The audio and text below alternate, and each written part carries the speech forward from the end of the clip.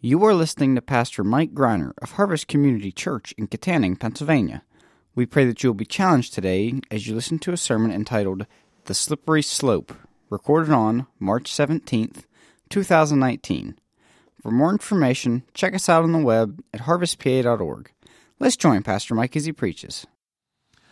Well, hello everybody. Welcome to Harvest Community Church. If you're a first-time guest, we're happy to have you. My name is Mike. And I'm opening up my iPad. There it is. It's open. I have a very serious sermon today because we have a very serious text. But before I get to that, your campus pastor has let you know that the women's retreat is coming up, and it's going to be special. We have a terrific young author coming who wrote some books on faith, hope, and love. It'll be a very scriptural retreat. Her husband, who's a friend of mine, is going to actually be preaching right here for us, and I can't wait to see him. I told him, if you preach for us, you got to preach a lot of times, and so he'll be Friday nighting and Sundaying. But now this may or may not work, but I thought I'd let you know that I actually get to bring one of the messages to the women's retreat, and it'll be just a one-time only, just for the women. Now, I don't know if that's good to say that, if it'll cause you to sign up or cause people to say, can I have my registration money back? I don't know. But spring is upon us. It's beautiful outside, and so now it's time to sign up for that. 1 Samuel 22. If you'd open your Bibles, I'll be reading from the English Standard Version.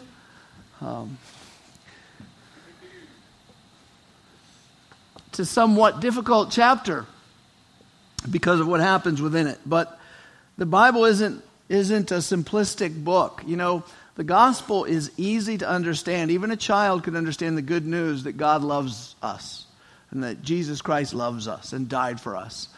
But that doesn't mean the book is simplistic. The world has complex problems, and the Bible presents a complex universe and a God bigger than that. In this case, in this chapter, we're going to see that is needed, a big God. So 1 Samuel 22. David departed from there and escaped to the cave. He ran away from the Philistines. For those who may be visiting, or maybe it's your first time in this series, he's running from the king of his country, Israel, Saul, who's chasing him, trying to find him so he can kill him. So David is a refugee in his own country, trying to stay as much as possible in his own country while running from the king. You could imagine yourself trying to run from the local police. Perhaps some of you have done that,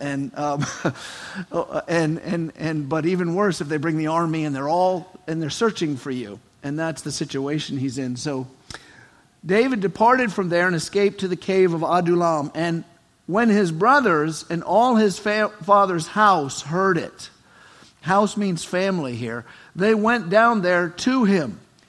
And everyone who was in distress, and everyone who was in debt, and everyone who was bitter in soul gathered to him. And he became commander over them. You see, up till now in 1 Samuel, David is on the run and seemingly trying to work things out with Saul. Seemingly. In other words, he would prefer that Saul stop trying to kill him and things can go back to normal. But it seems he's hit a point now where he realizes, I need to change my strategy. I'm permanent refugee now. And other people who've heard of the king's great exploit, or not the king to be, great exploits, because David will be king, how he's a great soldier, they know he's on the run. And so what do? They say, look, I'm on the run too. It's funny, it says some are in debt. They weren't paying their taxes, right? So they said, well, I'm going to go join that guy because he's on the run. I'll be on the run with him. Everyone bitter in soul, probably towards the king. They came to join him. But also his family, because his family said, well, we could be in big trouble. They're going to come after us too, which is very normal. As Americans, we're very lucky to live in a country where normally if you do a crime, they think it's your problem. If you do a crime, they won't normally arrest your grandmother and take her in. And that's good. But it's not that way among mankind. In fact, even in America, it wasn't always that way. Did you guys know that the guy who shot, somebody help me, you know where I'm going, Lincoln, they killed his whole family, John Wilkes Booth. They hung them all. Bad seed. And that's very normal among mankind. So his family is gathering to him too. And because they're looking for help. They don't want to die. And there were about 400 men. So now he's got a gang. Now 400 seems like a lot, but remember he's fighting an army of thousands. But 400 is pretty good. And David went from there to Mizpah of Moab. Moab is another very close country. And he said to the king of Moab, "Please let my father and mother stay with you till I know what God will do for me." And he left them with the king of Moab, and they stayed with him all the time that David was in the stronghold. And the prophet Gad, said to David, "Do not remain in the stronghold, depart and go into the land of Judah." So David departed and went into the forest of Hereth. Now, we're not going to go through all this geography, but it's important that you know Judah is perhaps the most important tribe of Israel, and it's where Jerusalem is. So if you ever go visit Israel, you will go into the land of Judah. That's the tribe you will go, because that's where the Temple Mount is and all the cool stuff everyone wants to see is in Judah, as well as other places. You'll notice he drops his parents off at Moab to be looked after. They're getting old and they need to be kept safe. For those of you who've been reading through the Bible, who are going to read through the Bible, there's a very good reason he went to Moab. Those are probably his relatives. Yeah, he's a Jew, but his great-great-grandmother is a woman named Ruth. And Ruth, if you remember reading that book, is a Moabitess. So his cousins live up there. They did the 23andMe, found out, hey, we got a bunch of cousins up in Moab. So he dropped his parents off there. So you can see, this is just laying out the strategy of a man on the run, right? He gets a gang of 400 people as a man. I kind of think this sounds exciting now. It's one thing to be all by yourself, but when you got 400 guys with you, it's like now we're a team. I'm not saying it's a good situation, but things must be getting better because he has a little bit of help. Let's move on. Now Saul, verse 6, heard that David was discovered and the men who were with him. How can you keep a secret like that quiet when 400 men and all the people they know, everyone knows they're with David? Saul was sitting at Gibeah under the tamarisk tree on the height with his spear in hand. If you've been around, you already have learned that Saul never goes anywhere without his spear, apparently. And all his servants were standing about him. And Saul said he's not good at throwing it at anything, but he always has it with him. And Saul said to his servants who stood about him, "Hear now, people of Benjamin." For those new to the Bible, Benjamin is another tribe like Judah of Israel, and that's the tribe. David comes from Judah, Saul from Benjamin. "Hear now, people of Benjamin, the son of Jesse," that's David, "give every one of you fields and vineyards? Will he make you all commanders of thousands and commanders of hundreds? That all of you have conspired against me? No one discloses to me when my son makes a covenant with the son of Jesse. None of you is sorry for me or discloses to me that my son has stirred up my servant against me to lie in wait. As at this day," what we see here is Saul is having a pity party. The king is having a pity party. He's saying, here I am, the king, I have everything, and all you people know that those 400 people all took off to follow him, and none of you told me. Is he, the guy hiding in a cave or hiding in the forest, is he going to give you stuff? He can't give you stuff. I have all the stuff. I'll give you stuff, but do you help me? No. Who helps the king? Nobody. That's literally what he's saying. He's saying, none of you is sorry for me. It's kind of a pathetic sight when you see it. Then, verse 9, someone does say, well, I'll give you some inside data. I'll rat out David for you. Then Doeg, the Edomite, an Edomite. He's not a Jew. He comes from Esau. For those of you who know that history, Jacob and Esau. And the Edomites, by this point, because they had angered God, he took away their nation. So whatever Edomites were left, well, no, they hadn't taken it away yet. He's going to take it away. My brain just jumped to Jesus' days. He will take it away. But the Edomites, let's say they're despised cousins, but the Israelites generally put up with them.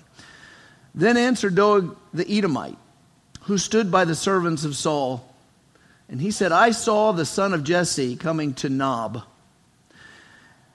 and Ahimelech the son of Ahitub, and he inquired of the Lord for him, and gave him provisions, and gave him the sword of Goliath the Philistine. Okay, that was last week's text. Remember, David went, and he went to the priest and said, I'm hungry. The people with me are hungry. Can you give me some food? He gave him some bread, and he gave him a sword. And at the time, David said, I see Doeg here. And Doeg, he's an employee of Saul. He doesn't work, he works for his family personally. He looks after his flocks or something. And he knew Doeg's probably going to be a rat. That was last chapter. Well, it turns out he was right. Doeg is the rat. And he doesn't know where David is, but he knows where David was. He was in this little village called Nob, right? That's where he was. And I know who helped him too. You know who helped him? That priest. The high priest. The priest helped him. That evil priest. Verse 11. Then the king sent to summon Ahimelech the priest, the son of Ahitub, and all his father's house, the priests who were at Nob, and all of them came to the king. So he didn't just want Ahimelech. He said, I want every priest, every one of his brothers, every one of them, bring them here. We don't know exactly how many yet. He says, and Saul said, here now, son of Ahitub. And he answered, here I am, Lord. And Saul said to him, why have you conspired against me, you and the son of Jesse, that'd be David? As a reminder, he didn't know at the time that David was on the run from Saul, because David had been on Saul's team. So even at the time, he thought he was helping the king. So Ahimelech is very innocent in all this. Why have you conspired, you and the son of Jesse, that you have given him bread and a sword, and have inquired of God for him, so that he has risen against me to lie in wait, as at this day? And Ahimelech answered the king, and who among all your servants is so faithful as David? Why is this a problem? David's your guy, right? That's what he's saying. David's your right-hand man. He's Robin. You're Batman. Well, who is the king's son-in-law and captain over your bodyguard? And he's honored it. He married your daughter. He's the captain of the people who guard you. Why wouldn't I help him? He's making a very logical case. Is today the first time that I have inquired of God for him? No. He says, I've been praying for this guy. He's your guy. Let not the king impute anything to his servant or to all the house of my father, for your servant has known nothing of all of this, much or little. I didn't even know you were fighting. And the king said, you shall surely die, Ahimelech, you and all your father's house. And the king said to the guard who stood about him, turn and kill the priests of the Lord, because their hand also is with David. So now all the priests are in trouble. They didn't do anything. They probably didn't even know he gave them the bread. And they knew that he fled, and they didn't tell me. They didn't disclose it to me. But the servants of the king would not put their hand to strike the priests of the Lord. Remember, these are the king's bodyguard. They work for David. They're good Jews. They can't imagine killing the priests. What are you, nuts? So then the king said to Doeg, who's not one of the bodyguards, you turn and strike the priests. And Doeg, there's always an opportunist out there. And Doeg the Edomite turned and he struck down the priests. And now we find out how many. And he killed on that day 85 persons. Just slaughtered 85 persons who wore the linen ephod. And Nob, the city of the priests, he put to the sword. So Doeg kills 85 people, but that's not enough for him. He's got some kind of bloodlust. He killed 85 innocent people. But now that he's got the king's permission, he says, finally, I can do what I want. I can kill some Jews. And he goes down to Nob.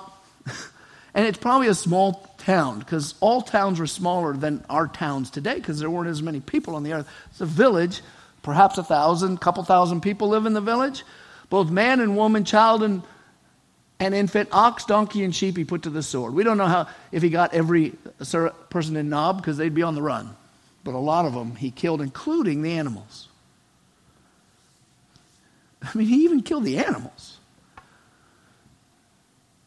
But one of the sons of Ahimelech, the son of Ahitub, named Abiathar, escaped and fled after David. So one of the 84 died, and one got away. And Abiathar told David that Saul killed the priests of the Lord. And David said to Abiathar, I knew on that day when Doeg the Edomite was there that he would surely tell Saul. You almost wonder if David was thinking, I should have killed him. Now, David's probably not the sort of man who kills people for a crime he thinks they might commit. I don't know if you ever saw that movie with Tom Cruise where they had the precogs that could figure out, arrest you before you did something. I can't imagine. I don't know what he'd have done. But at this moment, he's feeling it. He says, I knew it. I have occasioned the death of all the persons of your father's house. So David, we don't see his emotion, but you know he's emotion-laden here. He feels responsible for the death of a lot of people in Nob. And he says, stay with me. Don't be afraid. For he who seeks your life, my life seeks your life. And with me, you shall be in safekeeping. So his answer to him is, look, I'm with you. I'm sorrowing with you. But in order to kill you, he's going to have to kill me now. You're with me. And as it turned out, he gave shelter to Abiathar, who kind of became his priest, his local priest. And when David would become king, which he will, Abiathar would become the high priest, and he would actually be a buddy or a companion of David's all the way up till David's death. He'll outlive David, if my memory's correct, and I think it is. So, that's a tough chapter, isn't it? In our notes, in our maps, we want to capture this for future discussion. This chapter provides more proof that sin and evil are in the world. We already have proof. The Bible's told us man is fallen, that man is sinful. We've had the flood. We have all kinds of priests that have to give offerings for sin. Well, here's more proof. You want more proof? I think man is basically good. Yeah? Check this out. Saul is warning us is a warning to us all. Why? Because he was an ordinary man who upon turning his back on God, became a monster. Saul was an ordinary man.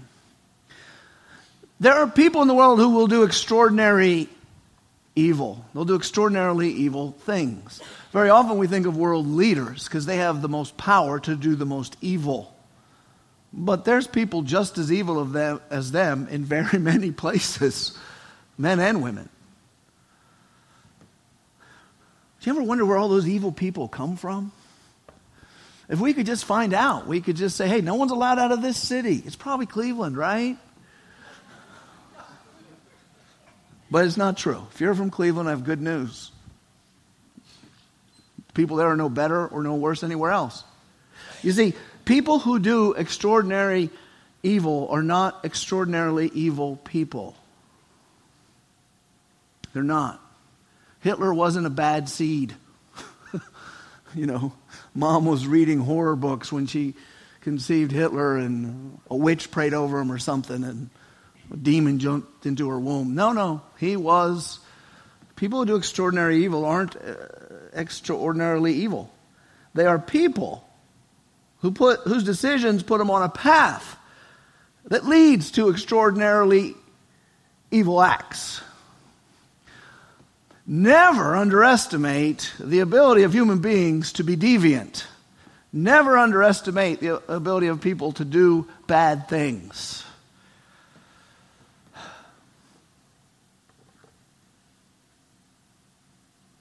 Human beings are sinners, the Bible says. I know this brings all kinds of intellectual difficulty for us for a number of reasons. One, we just don't think of ourselves that way. And it's natural to not think yourself that way. You know what it's natural to think of ourselves as? God. Now you would say, no, I never got up and said, I think I'm God. I know you don't think of yourself using that word, but God is the one whose morality is always perfect. God is the one who, if you bless him, you're blessing the right thing. And God is the one as if you hate him, you are evil. And that's naturally what we do. From little kidhood all the way up till now. Who is good in your life? People who are good to me. Who deserves to die? People who are bad to me. So you're in the seat of God, aren't you? Goodness depends. Someone can be bad to other people, but good to you, and you'll make an exception for them. You say, well, he's bad to you. Well, he's good to me. So it's hard for us to see our sinfulness when we think we're God. Beyond that, we live in an intellectual day where mankind elevates himself, just like Satan wants us to. Satan is a proud being, and he wants us to be very proud of ourselves. And we find it hard to imagine that things that we think are horrible are that we are capable of them. But we are. You're a very dangerous creature in the universe, morally, by being human. What God requires of human beings is an orientation like on a compass. You know, a compass, which, do we even need compasses anymore? Not if you have a cell phone. But if your cell phone battery goes dead, maybe you need a compass. Compasses don't tell you all the directions. They just tell you one. They just tell you where north is, right? Now, there's going to be some geography archaeologist going to tell me that if I stand in southern Australia, well, I don't know about that. All I know is I was taught they always point north. And that thing that spins just tells you, it figures out where north is and then tells you the direction you're looking. God requires that we orient the compass of our soul on him, and guess what we're not supposed to orient on or point it towards? You might think Satan, but you'd be mistaken. That's dualism. No, don't point it towards yourself. If you want to turn yourself away from evil and towards good, turn your compass away from yourself and towards God. Always put God first, then not you. Right? When moral choices come, if you're oriented towards God, you will act righteously.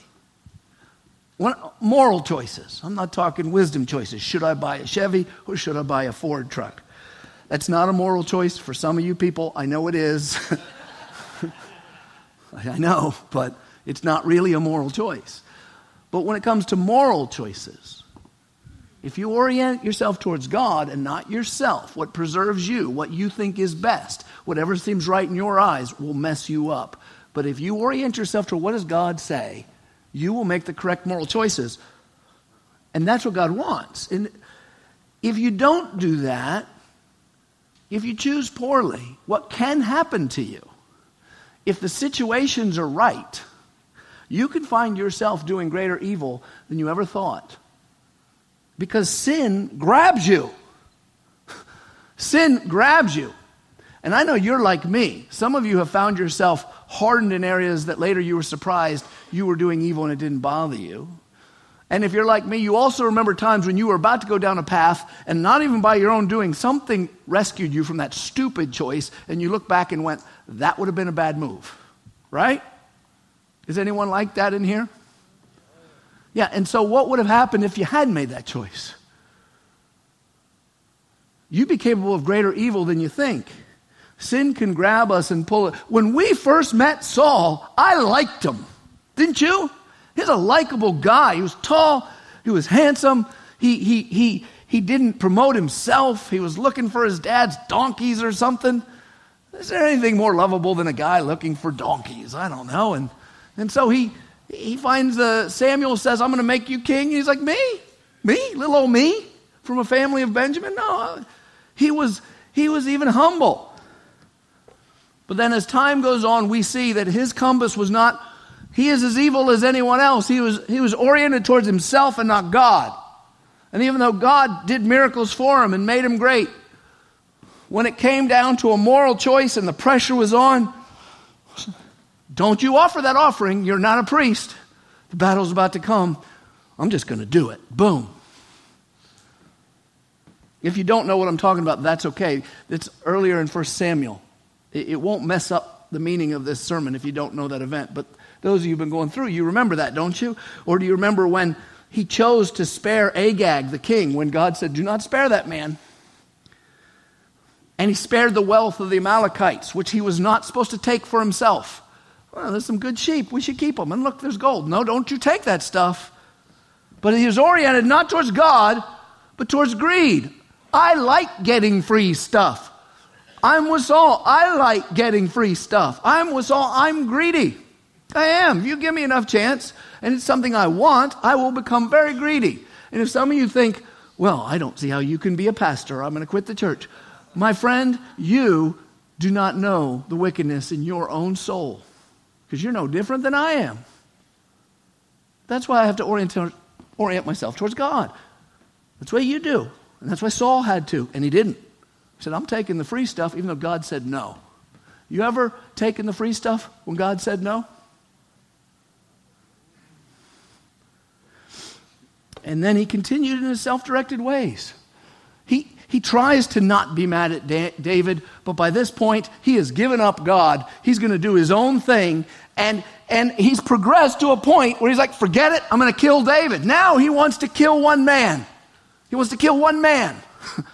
But he can't seem to kill him, and he starts to get paranoid. Everyone's out to get me. Poor old me. And he unleashes a devil, Doeg, on 85 men. And then on a whole town. Why not? He's killed 85 men. Better go back home and kill their families too. Why not?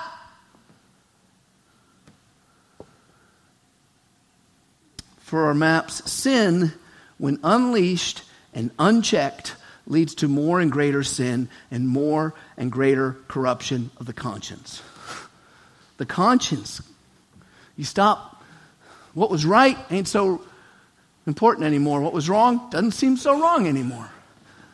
The people, white-collar criminals, blue-collar criminals, thugs, they all had a first day. You know what I'm saying?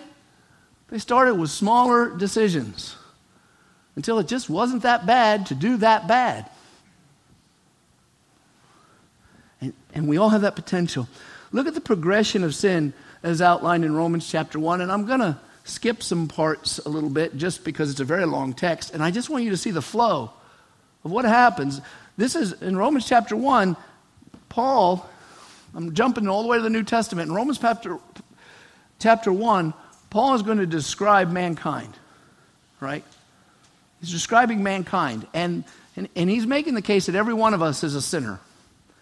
And he's going to speak of us collectively.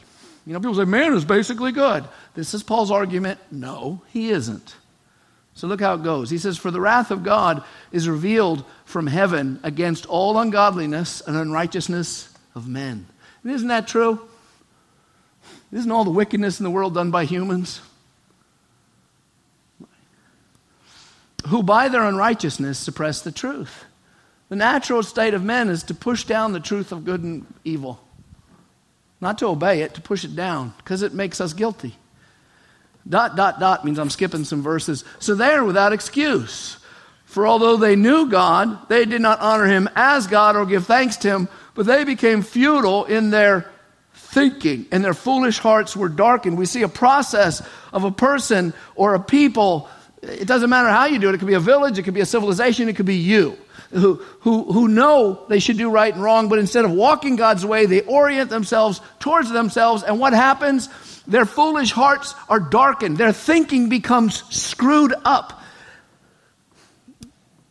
so that the Holy Spirit can talk to me and you. Let us think back in our own lives and see if any of that applies to you. Did you ever find yourself in a place where your thinking was in line with what now you'd be ashamed of? Christians, I can. Claiming to be wise, they became fools. ... I'm skipping some verses so you can look them up later. Therefore God gave them up to the lusts of their hearts. So there's a spiritual thing going on in the lives of humanity and of individuals. And we see it in Saul's life. The more you turn your back on God, eventually God says, fine. Let's see how the human brain works when I'm not saving it. Right? People get very disturbed about Pharaoh, the great sinner who hates God. Once God stops, he says, okay, I'll harden your heart. What he's doing is leaving Pharaoh to go ahead and handle it yourself. I'm not going to tell you what's good and evil. I'm not going to wake up your conscience. You be you. That's what people say today. You be you. Well, that's God. He says to mankind, you be you. And he kills 85 priests. Therefore, God gave them up to the lust of their hearts, to impurity, to the dishonoring. And here we're getting to sexual sins of their bodies among themselves, because they exchanged the truth of God, about God, for a lie. And they worshipped and served creature rather than the Creator, who is blessed forever. Amen. For this reason, God gave them up to dishonorable passions. ... I skipped some verses. You can look them up. And by the way, I'm not skipping them because I don't love them. I'd love to preach Romans 1, but if I preach Romans 1, we'd need 5 hours. I'm just trying to make this point that we see the... I actually have a phone call from my aunt. I should turn my phone off or something, right? The ringer was on. I forgot. I normally turn that off. I hope everything's okay in California. Sorry you heard that. I'm just trying to show the progression. If you let sin grab you, if you don't get out of that, you're toast. They were filled with all manner. God gave them up to a debased mind to do what ought not to be done. If this doesn't describe mankind, if you can't see this in yourself, your family, fine. Think about all those evil people out there. We'll later say that's you too, but for now, think about those awful people. For they are full of envy, murder, strife, deceit, maliciousness. They are gossips. How many of you don't think much of speaking ill of other people? They are gossips, slanderers, haters of God, insolent, haughty, boastful, inventors of evil. There's not enough ways to do evil. Disobedient to parents. Some of you think that's no big deal. It is a big deal to God. If you're in here and you're still under parent age, if you're under 18.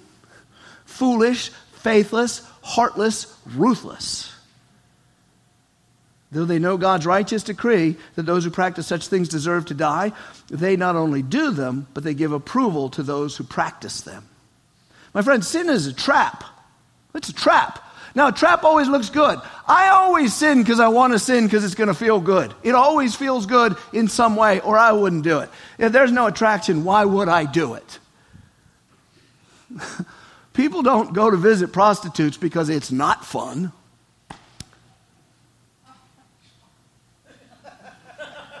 Right? People don't do sin because it doesn't give a payoff, but it's a trap. It's a trap. It's no different putting cheese in on a mouse trap. The point is to kill the mouse. The point of sin is to kill you.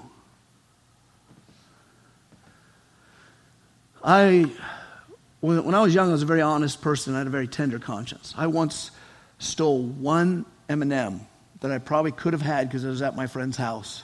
And I was so fearful I ran home and hid. But by the time I was 15 years old, I was a different person. Because by the time I was 15 years old, I decided that peers were important, but not only peers, but beer was important. I'd never drunk much, and I started to want to. And once I did, I wasn't going to drink in front of my parents. Because I had the kind of parents who didn't let you do that. Which is good. All parents, by the way. My parents weren't even devout religious people at all. But they weren't monsters. They knew you don't give children booze. If you're giving children booze, by the way, let that be your sign. And then, some of my friends started pulling out the sweet Chiba.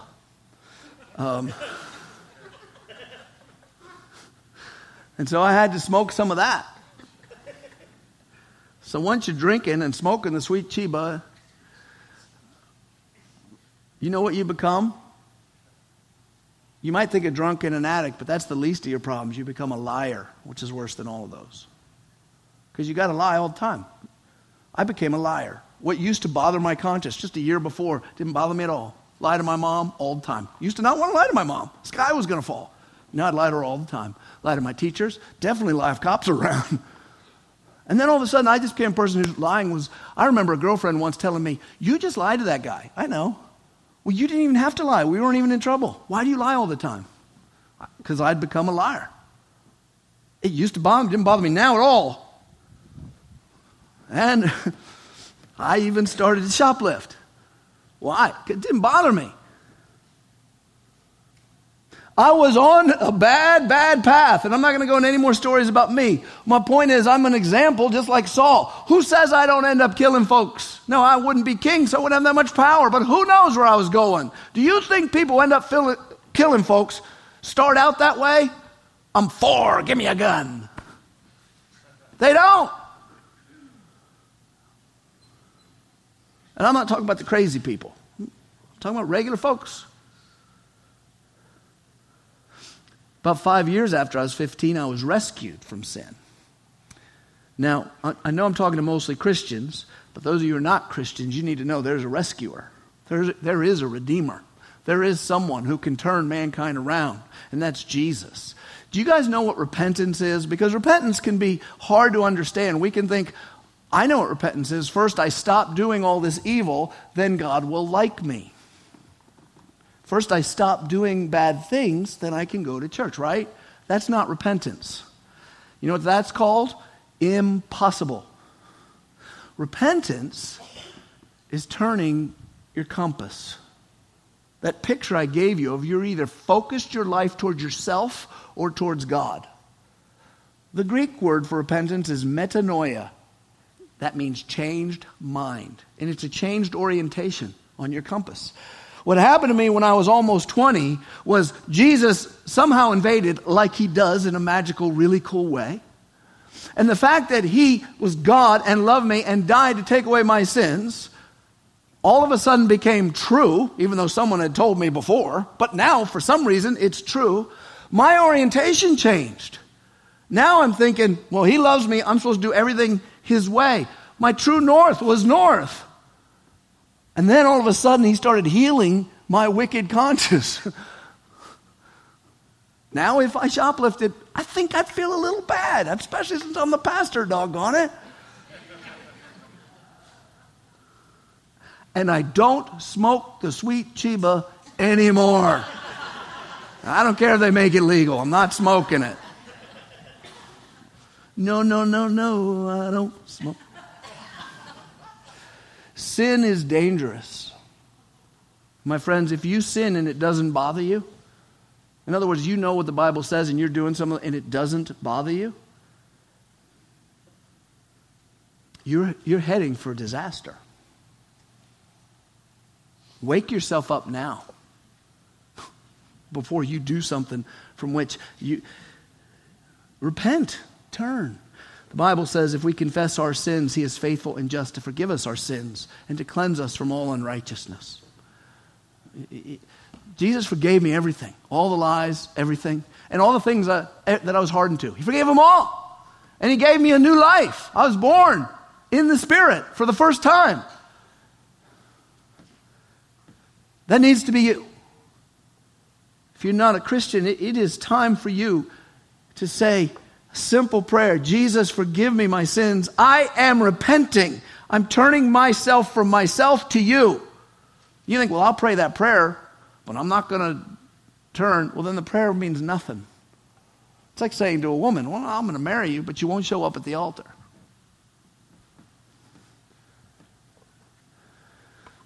He loves you. He'll turn you away from you towards the real God, and you're not the real God. And here's the cool part. His way is better. Sin is fun, sure, but it always bites you. The Bible says sin brings pleasure for a season. What happens after that season? You're hooked, and it consumes you. And what once was fun now becomes disgusting, but you can't turn away from it, and you don't even know why. What once was a way to get free stuff now becomes an insatiable desire that you can't even fix.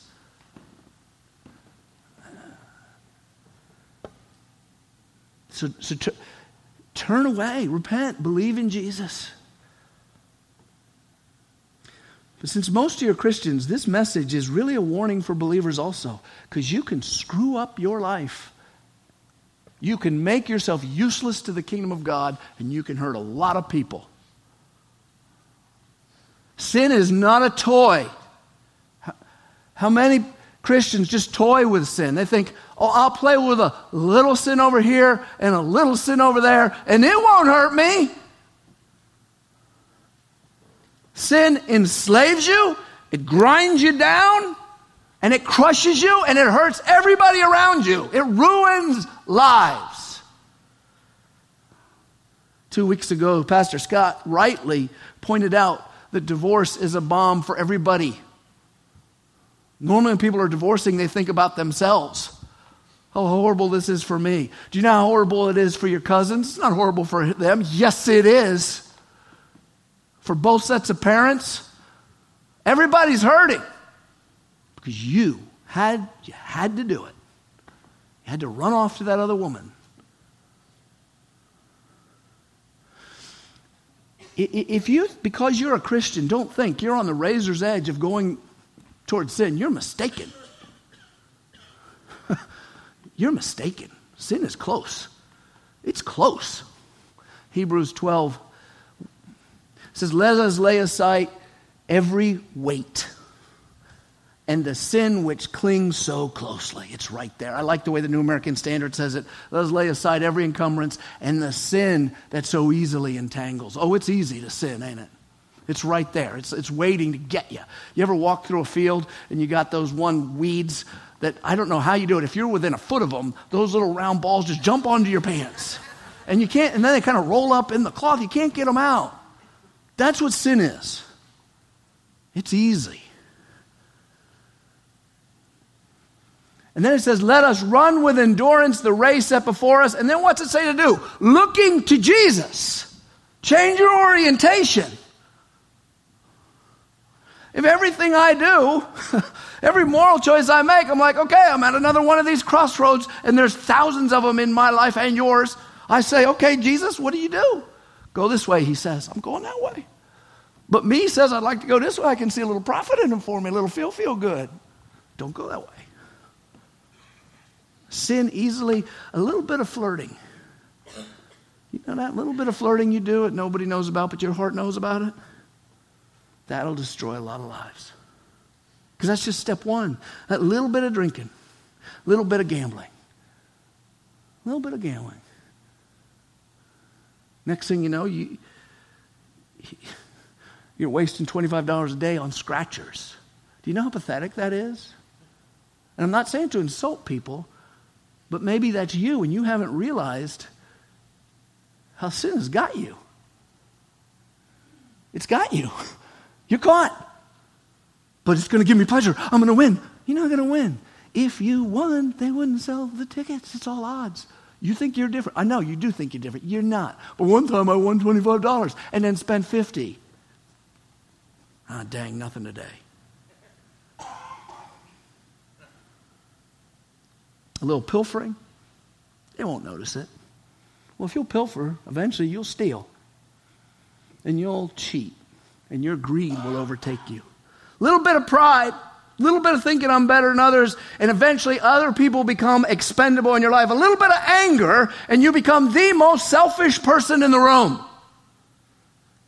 Let us lay aside every weight and the sin that so easily entangles us, fixing our eyes on Jesus.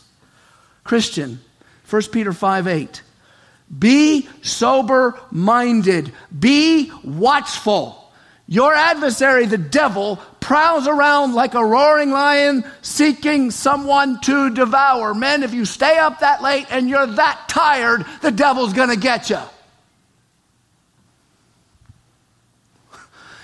The devil does not prowl around like a kitten looking for a ball of yarn.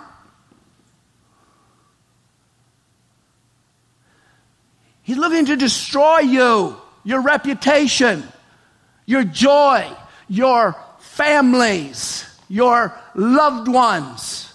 He's looking to bring destruction upon you. And if you ever think, well, I know I sinned, but I'm not telling the people at church because, hey, they're going to stop me and I have a right. You think it's about them. It's not about them. It's about Satan and you and your soul. He's not coming to play. He's coming to devour. And look what it did in the life of Saul. He could have made one choice. Wait for Samuel and seen the salvation of God. And they would have put him on a better path. He took his own. This enriches me. This gives me victory. This is what I want after all. And I'm owed. Mr. Self-pity. And then he unleashes Doeg, whatever his name is. Never name your kid Doeg. Christians, do you hear this warning? Do you need to repent right now? You know the sin, I don't. I want you to know there's grace. But I don't want to turn to grace now. You get grace all the time. Don't play with it. There's one more sad truth here that I have to deal with before we're done. And that is that this is a sorrowful chapter because the innocent suffer. David didn't do anything wrong. His family was in danger. They did nothing wrong. The priests and the people of Nob, of course, did nothing wrong. And it's not David's fault. I wish it were not so, but the sin of mankind means there's always going to be victims of crimes for which the victim did nothing to deserve it. This weekend there'll be nothing but news about 49 people in Indonesia who went to their mosque and for no good reason somebody shoots them dead. That's mankind. It's what mankind does. That man was not some extraordinarily evil man. He's someone who became extraordinarily, he has the same seed to do those evil deeds that you and I do. But he made a lot of bad choices, and now you have all this sorrow. All those people's family members. And they didn't deserve it. And that's the world we live in. And a lot of people say you should abandon the faith because that's the world we live in. Because life hurts, you should abandon God. And that is Satan's message. It's in TV shows, it's in movies. You hear people say it all the time. It is the voice of Satan. We live in an evil place, but the source of evil is mankind, not God. It's us. So, what do we do with innocent people suffering? A fast list to help us stay sane and understand what the Bible says. 1, everyone who lives long enough will be wronged, and the victim is never to blame. It's never the victim's fault. It's never the victim's fault. You shouldn't have been there. You could have prevented it. You shouldn't be out after midnight with guys. And you shouldn't, by the way. Guys don't get their courage up till midnight and then they're all liquored up. But it's still not your fault. It's always the fault. It's not anybody's fault. It's amazing when you have like this mosque thing. I haven't been reading the news. I heard that story. I don't want to hear the news because I know what people will do. They'll all blame everyone they can, besides the guy who killed everybody. But it's always the guy with the gun's fault. Suffering is universal because sin is in all people. It's not fair. And if you've been a victim, I want you to say it's not your fault. You're not to blame. And I also want you to know God is still there and He saves your tears in a bottle. Psalm 56. He cares. Second, everyone who lives long enough will wrong others. This is the hard part. You may have regrets that keep you up. You may have done something in the 4th grade that bothers you. And there may be things, if you knew what you did, they should bother you, I guess. I don't know. But you're going to be the evildoer. You have been the evildoer. And though we don't want to be, you might be the evildoer again. And you're going to hurt people. For that, I want you to know Jesus really was punished to take away your sin.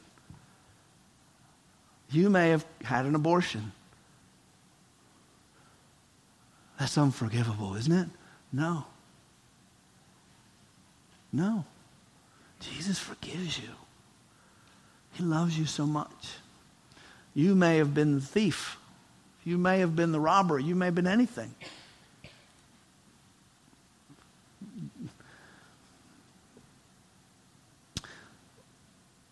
Three, there's a day when justice will come. No sin will go unpunished. And this is to comfort those victims who've been greatly hurt and the bad guy never repents and turns to Christ. Don't worry. It's all going to be okay. There is a reckoning.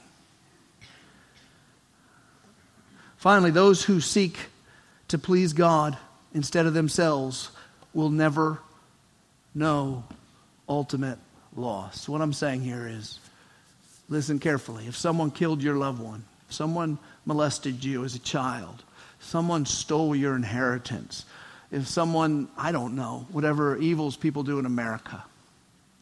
Fortunately, most likely no one gunned down your family when they were at worship. But let's say they did. You're going to have a sense of loss on this earth for the rest of your life. I know that. But that loss will be completely erased. God has promised us in many places in His book, many places I could give you, but I won't for time. He has promised that He will erase all those pains. Women who cried, grew old, and could never have a baby. He said, I will make you rejoice as the woman who's had many. He says this, I will restore the years that the swarming locust has eaten.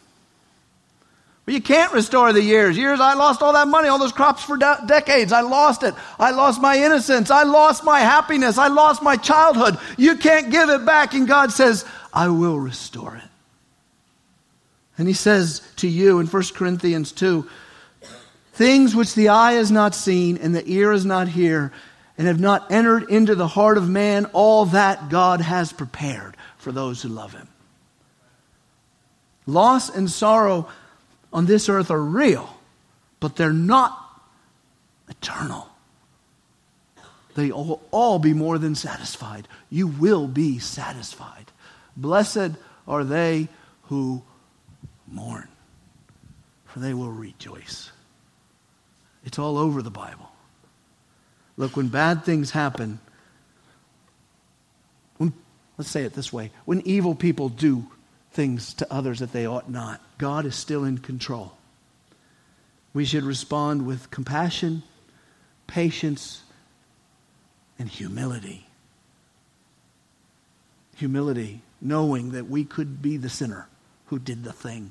You know, Jesus once, there's a tower that fell on some people, and they went and asked Jesus about it. And some Pilate had killed some Galileans and mingled their blood with wine. Why you would want to drink blood wine, I don't know. Maybe it's a Marilyn Manson thing, I don't know. But they asked Jesus, what about these horrible things these people done? You know what Jesus said? Do you think those people the tower fell on are more wicked than you are?